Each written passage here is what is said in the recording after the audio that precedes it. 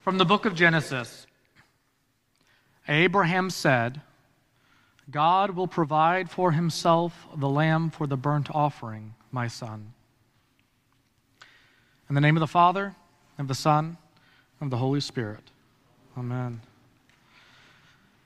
Good morning.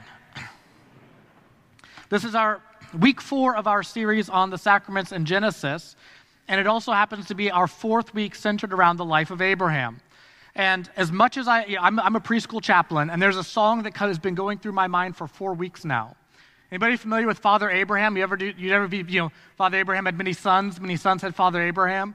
It's a huge hazard, right? And the kids are always jumbled up and pushing with each other. But Dr. Barron would not allow me to do that today. So I respect your decision, but all that being said, this idea of Father Abraham is a profound theological truth, and it's something that I want to look at through our text today. What does it mean that Abraham is the father of faith? Like, what does it mean that we pattern ourselves after Abraham as our father of faith? Even Jesus in the New Testament refers to people of children of faith as what? The sons of who? Sons of Abraham. And I'd say it's by this foundational priestly act that he does in this text that has all of God's future children be sons of Abraham, not by blood, but by living out the pattern of this faith. Now, as you may expect, this is no surprise, I've got 3 points for today. So, 3 points. They are the foundation of the priesthood, the fulfillment of the priesthood, and the kingdom of priests. So we got foundation, fulfillment, and kingdom of priests. All right, let's jump in. You may have noticed over the past few weeks that Abraham, you've been following Abraham's life, how difficult it's been getting. I mean, do you ever have one of those days? You know, it's the day that things just keep coming up. It's the day that you kind of notice that you've hit every single red light that's possible to hit, and then double that on your way back, forth from work. And you're like, Lord, could we just maybe get to the end of this? Well, that's what it feels like when we read Abraham's life. It's just this succession of difficult things that keep happening to him, right? First, he has to leave his family, leave everything that he's ever known, cut off from the world that he grew up in, which is, similar to our baptism, and put that away. And then he's got this great uniting with God in this sacrificial meal, the Eucharist, right? Of coming together and uniting with God. It's the leave and then the cleave to God. He errs, as we heard last week. He goes on this not little detour, kind of a major detour. And then he's reunited with God. And so there's this pattern of faith that he lives out that all of us live into. But now is the ultimate test. I was glad I didn't read that passage because I honestly have a hard time getting through it without getting choked up. This is perhaps one of the heaviest, most profound texts in all of Scripture. And if for Abraham leaving the world was kind of his entry exam, if parting from his son Ishmael was his midterm, well, this would be his final. Right? Nothing is more difficult than this. For you who are parents in here, how much would you rather not jump in front of a train for the sake of your kids than to offer them up? And we get that sense from this text. There's a real hollowing out of what happens. And it's also a recapitulation of everything that he's been through before. Do you remember Abraham's first call from his family? Leave your country, your people, your father's household. That threefold repetition. You all track it with me? Listen to how this text goes. Take your son, your only son Isaac, whom you love. It's the harder leaving. And you see parallels with this with Ishmael too. God calls for both sons to be given up. Both nearly die. Both, spoiler alert, you heard the text, they get saved by an angel opening someone's eyes. This is the most difficult thing that Abraham has ever had to do, and it's the culmination of all of the tests of faith, all of his moments of achieving greater faithfulness that went on before it.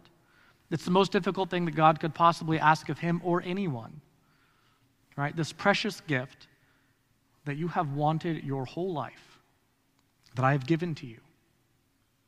Give it back and see what I will do. So we see in our text that the morning after God speaks with him, Abraham saddles his donkey. He gets 2 hired hands. He gathers some wood. We can assume he kisses his wife goodbye, and he sets out with his beloved son Isaac to the mountain of God.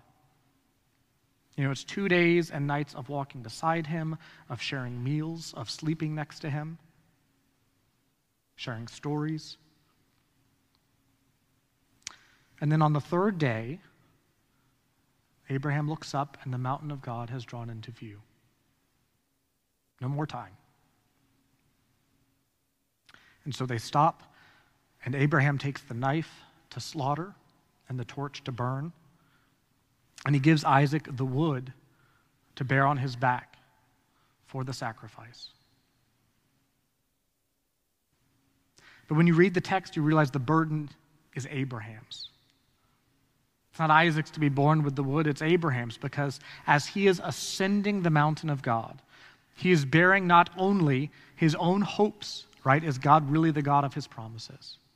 He's also bearing the hopes of his wife Sarah, who is 90 when she had her first child, and her reaction was laughter, right? Complete joy and disbelief. They're bearing the hopes of all successive generations. God didn't say to Abraham, hey, by a son, I'm going to create these successive generations of people. He said, by this one, Isaac, that's where all my people are going to come from.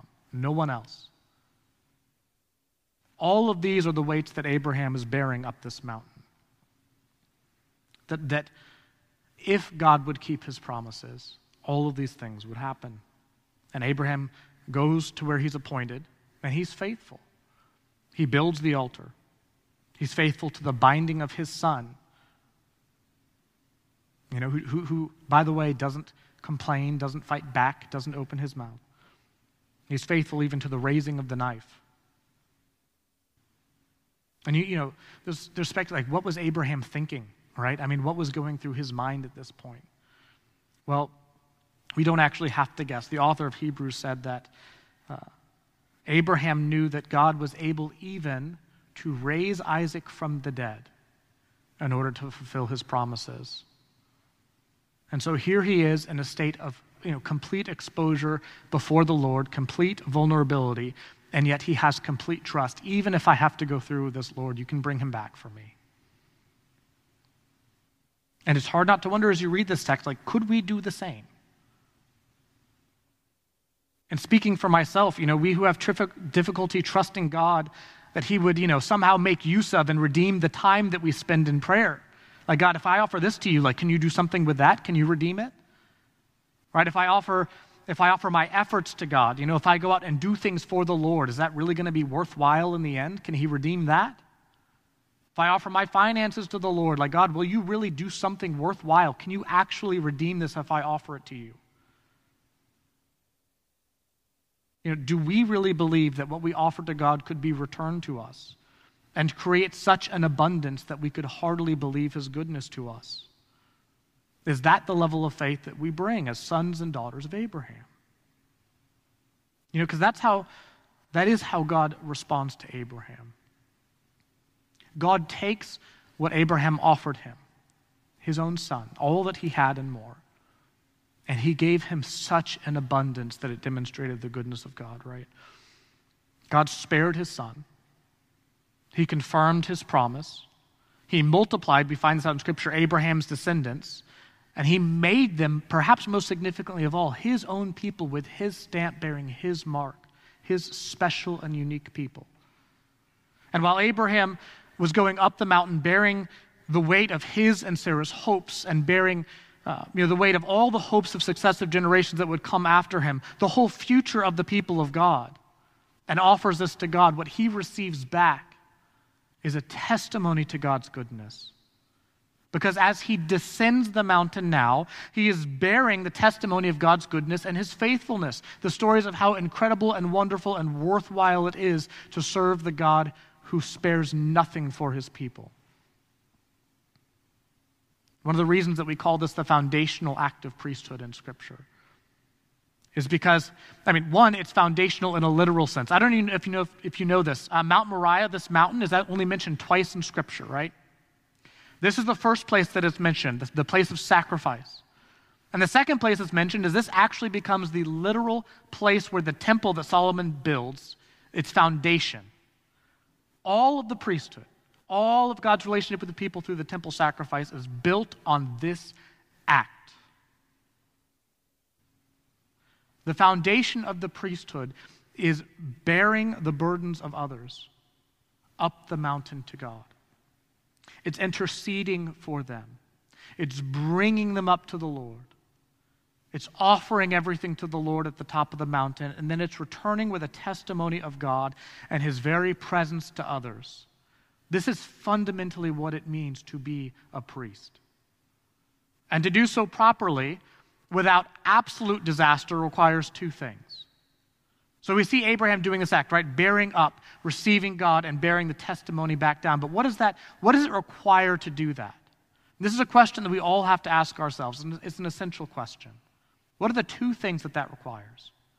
Well, the first thing that it requires is it requires complete love for and identification with the people that you are bringing up before the Lord. Has anybody ever experienced pastoral care, or somebody who, feels that they're very close with God? Like they can do the talking about God to you thing, but the whole compassion and empathy and identification thing with people is kind of lacking. Have you ever experienced that before? It's like, I love God, but, I have contempt for everyone else. I'm dismissive towards everyone else. Their needs don't matter. I'm not really bearing them up before the Lord. I'm really just telling them how God says that they should be living. Anybody ever experienced that type of priesthood, that one-sided priesthood? From anybody, right? I see a few fingers pointing up here. Please hold that for later. I'm kidding. The cameras can't see that. All right. So we have this one, this one lopsided way of priesthood, barring the way to God. But, again, in contradistinction to that, Abraham fully identifies with his people. And then the second way that the priesthood kind of goes astray is when people love others very well, but then they don't have complete love and devotion for God. Does anybody know this type of priesthood? It's kind of the minister that says, is willing to condemn God's word, is willing to be dismissive of what God would bring people, has no connection to the Lord, but is all about loving and caring for others. Anybody ever experienced something like this? People who apologize for what God's word says, are hesitant to talk about it, won't be honest or truthful about God's words. Do you see how that's also kind of a lopsided priesthood? But in Abraham, we have these two things united: full love and compassion for the people, and full devotion to the Lord. And this is why Abraham becomes the father of faith, the foundation of the priesthood. And he freely gives back that which has been given. We mentioned ago about this idea of giving God our all, this idea of gift giving, right? The measure of a gift, you might remember this, is not in how much is given, but in how little is withheld. And Abraham goes up and gives his all. He withholds nothing to the Lord. But then again, neither does God. And that brings us to our second point, the fulfillment of the priesthood. So after this magnificent founding, Israel's priesthood had a rocky history. I won't go through the whole thing with you. But the relationship, this idea of bearing things before the Lord and then bearing God's truth to others goes really sideways. In the time of Jesus, do you remember the Sadducees that are in Scripture? They kind of worked hand in glove with the Roman government. They were so corrupt. That and had taxes so high for the people that they ended up owning something like 80% of the houses of the Israelites in Jerusalem, because they had taxes that were so high and they just kept foreclosing on people's homes. Is that the mark of the priesthood that Abraham laid out? I would say no. They cared nothing about the truth of God, and they cared nothing for their neighbor. But then what do we see in Scripture? The God who withholds nothing sent his own beloved Son. And if there was no other reason for this text, for God's call to Abraham, it is for this reason: to demonstrate exactly what Christ was doing for us. Right? Jesus, who bore the hard wood of the cross on his back, who opened not his mouth in protest, who laid down his life of his own accord, and was not spared, but delivered up for us all. Jesus in this moment became the fulfillment of the priesthood, both our priest and our offering. This is why the author of Hebrews refers to Jesus as the great high priest.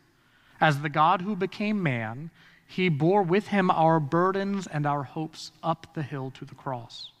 And I think that we pass over this too often, that God who became man, that Jesus fully identified with us, that there is no depth of emotion that you have felt that he did not feel.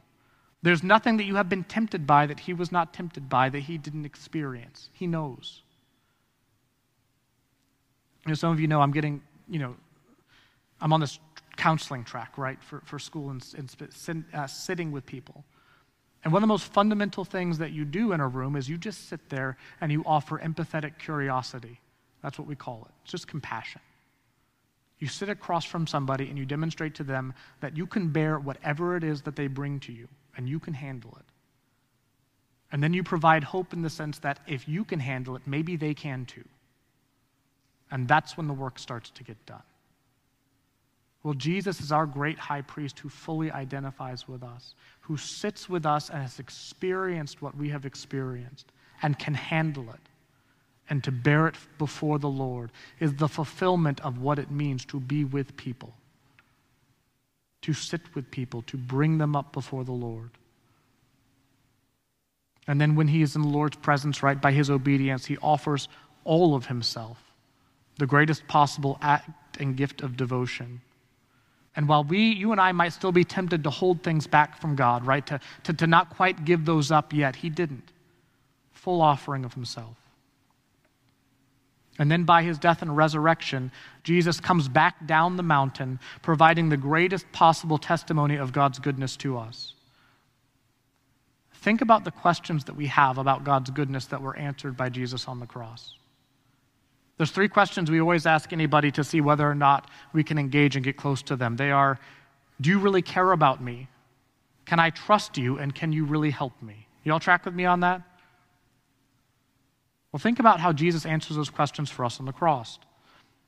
And we might ask, God, do you really care about me? Well, what does the cross say to that? Enough to die. We might ask God, can I trust you? Well, on the cross, Jesus answers, I have fulfilled every promise. And we might ask, God, can you really help me? Well, as we give things to God, he answers us, see if I do not return everything that you offer to me and more besides. And you might ask, well, how do we do that? How do we offer something to the Lord and see what he does with it? Well, you're having a difficult time with your kids or your family, right? Pray before the Lord. Offer it and give it up to him. See what his word says to you. Live out what his word says to you and invite him into the process of transformation and see what he does. Financial things, Father Chris has talked about this in Malachi, right? That promise of God, the giving of things to God and see what he returns to us in abundance. Test me in this, says the Lord. Marriage, right? That can be tricky. Invite God into your marriage.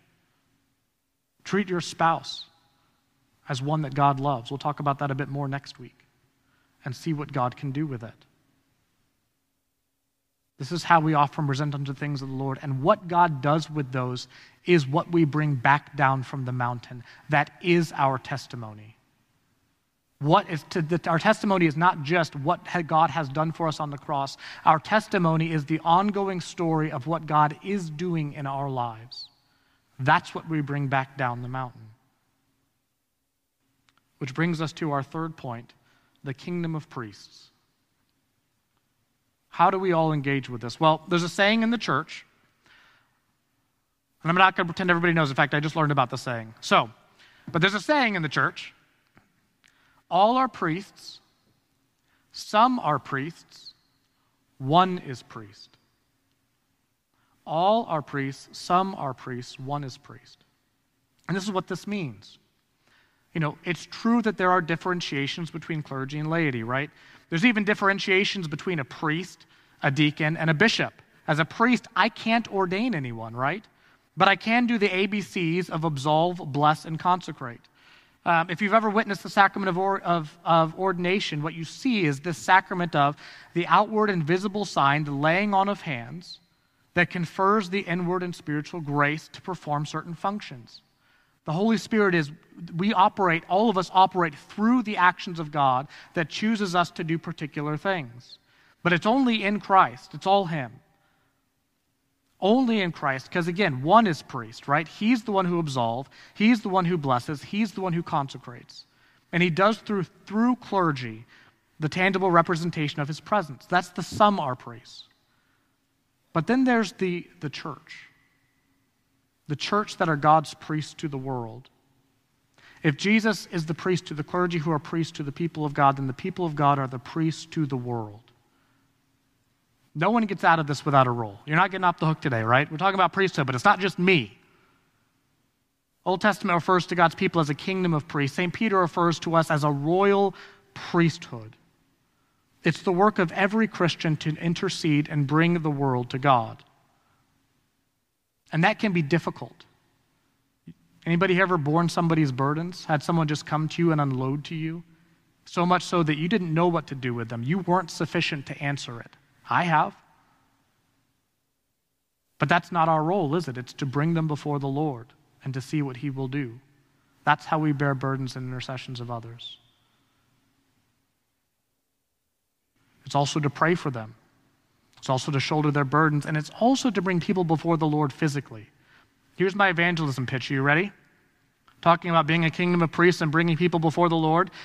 You know that 82% of people said that they would likely go to church if somebody just asked them? 82% said that they would likely go if somebody just said, hey, what are you doing Sunday? Would you like to come to church with me?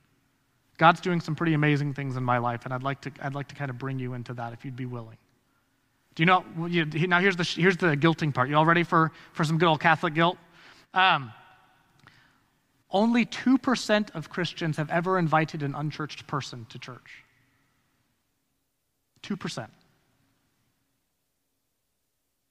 But we're a kingdom of priests. We're a royal priesthood. That's our job, to bring people before the Lord.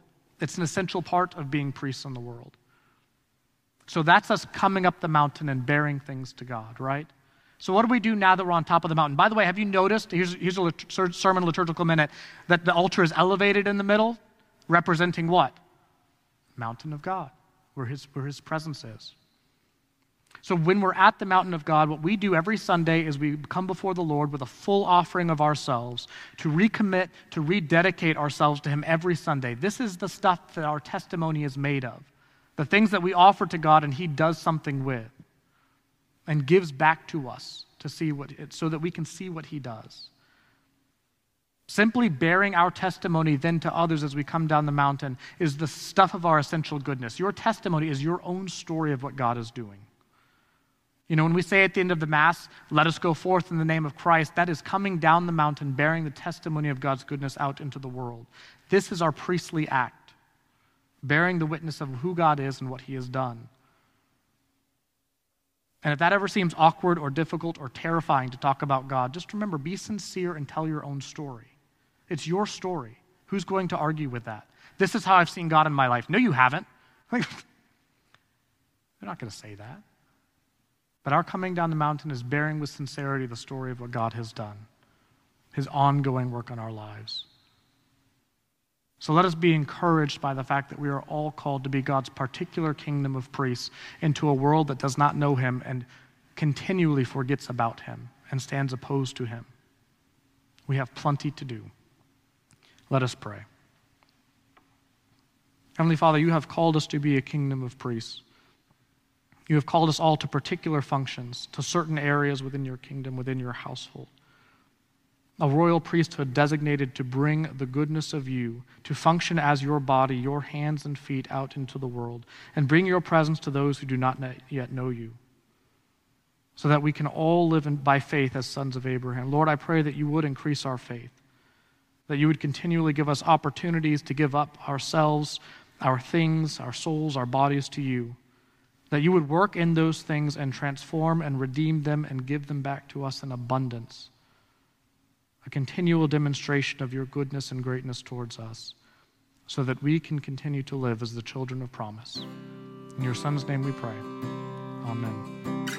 Thank you for tuning in to our Trinity Episcopal Church podcast. To find out more about the work God is doing through Trinity, visit us online at trinityvero.org and follow us on Facebook.